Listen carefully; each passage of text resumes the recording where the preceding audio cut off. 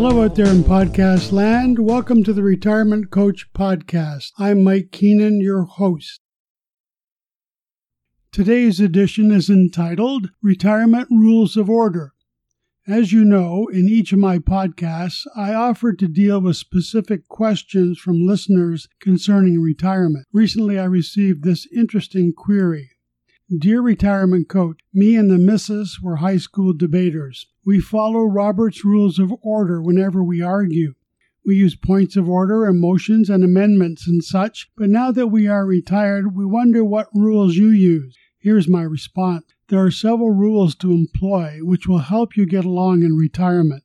The law of repetition was proposed by American E.R. Guthrie. His hypothesis states that behavior is facilitated by use and weakened by disuse. This is really a fancy way of saying use it or lose it, which is much more succinct and looks better printed on a t-shirt. Unfortunately, it's been my experience that as we grow older, we tend to stop using our brains as much as we used to. Evidence abounds throughout the world. Look at the idiots who get elected by us. Our environment is also a good mirror for this law. What's the most popular vehicle on the road? Did you say SUV? SUVs might be replaced eventually by electric cars, but retired people like the safety and comfort of large vehicles. This tends to create more carbon emissions, and it's often difficult to see through the haze that we create. And can you breathe without choking or coughing? By the way, while I'm at it, when was the last time you heard the words please or thank you? I digress. Another theory to live by is the reorganization theory proposed by Max Wertheimer, who, like E.R. Guthrie, was a psychologist. Notice that psychologists like to propose lots of theories about how to live. It's part of their job description. Max postulated, based on Gestalt psychology, that learning involves the altering of mental processes or our neural makeup. No kidding. Have you noticed that psychologists employ elaborate and fancy words to say things that are basically common sense? My neural makeup was often reorganized when I was young. I remember once going over to the girls' side of the school playground to retrieve an errant baseball. This was forbidden in those days for fear that 7-year-old children might forget about baseball and engage in lascivious behavior, which would forever alter their neural makeup. Accordingly, I was reprimanded and given the strap. This led to strange fantasies about women, leather, and baseballs that have plagued me throughout my life. Teachers in those days were allowed to alter the neural makeup of their students in dramatic fashion. A grade 4 nun once hit me on the head with a jar of glue. It really hurt.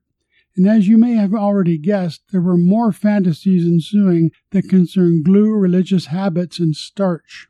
I think that the best theory to live by is Einstein's theory of relativity. After you get by the impressive terms such as inertia, gravity, acceleration, and my favorite, etc., basically what Albert is saying is this: no matter what happens, it's all relative.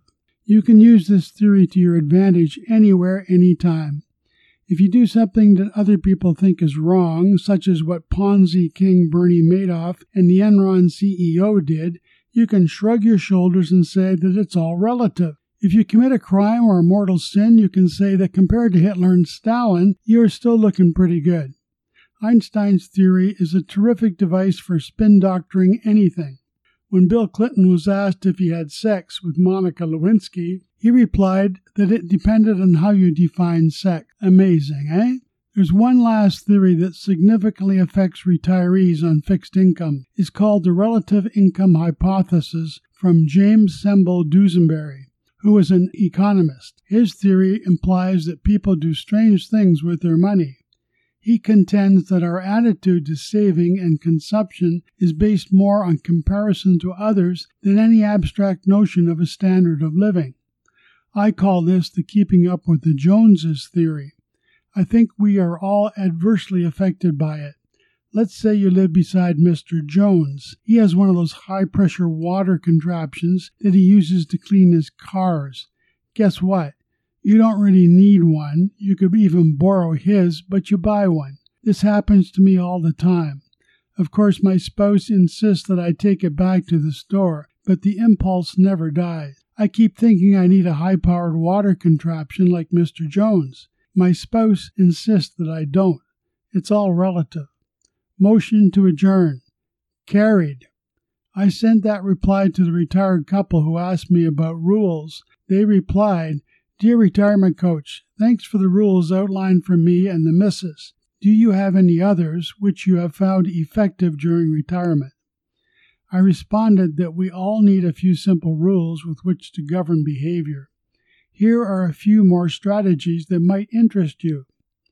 Napier's rules were named after the Scottish math whiz John Napier, who invented logarithmic tables. He was responsible for much of my suffering during high school math classes. Mr. Napier observed that if you closely studied a right-angled spherical triangle, the cosine of any circular part, that is, the remaining two angles, the hypotenuse and the complements of the sides containing the right angle, is equal to the product of the cotangents of the adjacent parts, and is equal to the product of the sines of the opposite parts. He says that the arguments of all trigonometric functions can thus be derived from these simple rules, which further explains why I hate Mr. Napier to this day, because I do not have a clue what all this means. However, it's impressive if you casually mention Napier and his theory at a party. However, if there's an engineer present, don't bother, because he will go on about it for hours and probably relate it to the third law of thermodynamics, which is something else I do not understand. It has been my experience that many laws simply ask that you consider something. For example, Newton's law of viscosity asks that you consider two parallel planes. Whenever you are asked to consider something, beware. It's like the annoying calls that you get on the phone at supper time asking you to consider new windows or clean air ducts or credit card deals. In high school math class, I would never consider such ridiculous things. Credit cards had not yet been invented. Math was my least favorite subject, as my marks will attest. I took algebra, trig, and geometry, but remember nothing except that all of the future nerdy engineers loved them, while those of us who preferred home economics despised them. We also despised those stupid plastic containers for pens, which the nerds wore tucked inside their shirt pockets. Now that I think about my school subjects, what was the point of lacrosse and wrestling in gym class? Okay, maybe wrestling had some carryover value when the male-female socialization and courting process took place, but lacrosse? After high school, I never played lacrosse again. I know that there are lots of lacrosse teams in the area where I live, but I prefer wrestling. I don't like the way a lacrosse goalie resembles a sumo wrestler. He should choose either lacrosse or sumo, not both. And what's with those tiny nets? Lacrosse would be much more fun if they used wickets like the Brits use in cricket.